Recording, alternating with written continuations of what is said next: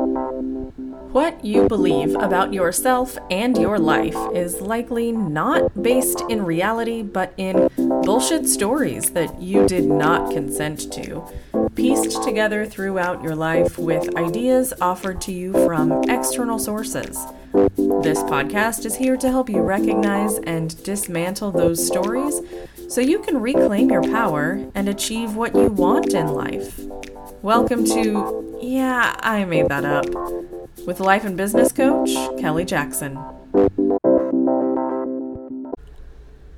So, a few episodes ago, I mentioned that I was once making less than minimum wage for a highly skilled position. Who does that? Well, someone whose Dino-Mind's favorite playground is in scarcity mentality. That's who. And y'all, my Dino-Mind loves the scarcity mentality merry-go-round. I trained as a massage therapist, licensed, and had nearly a decade of experience. I was damn good at it. Still am, though I'm not actively practicing.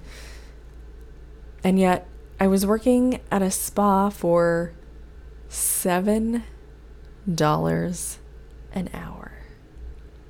And I didn't even realize it. You see, I was paid commission, but required to be there for a certain amount of hours to answer phones, make appointments, do laundry, etc. And this spa was focused on skincare. I had been a client and transitioned into working there because a couple of the clients had mentioned to the owner that it would be nice to have a massage therapist there. But I had never done the math until my very first coaching call with my teacher. My mind was blown. It was scarcity mentality keeping me there. Fear of not having enough money. Working there was not an effective use of my time, nor was it a wise financial choice. And I was selling myself short, earning less than a third of what most massage therapists do after a decade in the field, because my Dino-Mind was grasping onto the idea that letting the job go would mean I'd go broke and end up homeless again without ever having done the math. My premise was wrong, and I had never questioned it because of my patterned scarcity mentality that I did not consent to.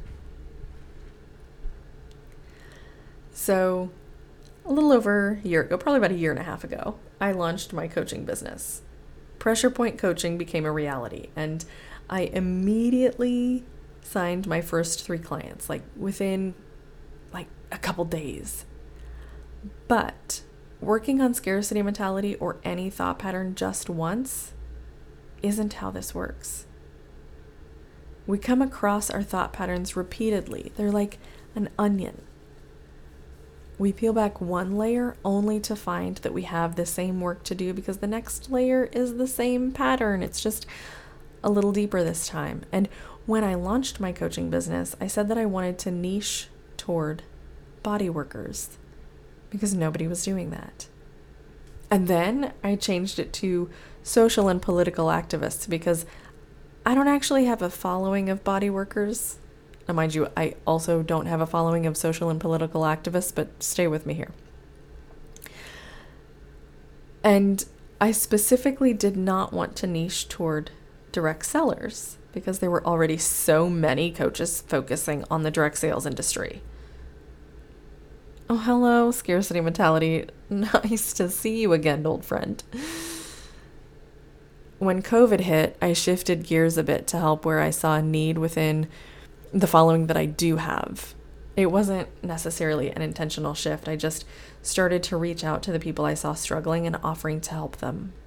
And interestingly, when I look at my first 3 clients that I signed pretty much immediately, and when I look at my coaching clients now, it's primarily direct sellers. Not only that, It's 100% women who have made non-traditional career choices.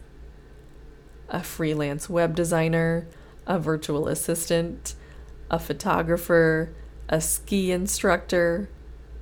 Y'all, I'm an entrepreneurial and direct sales business coach. It's so clear.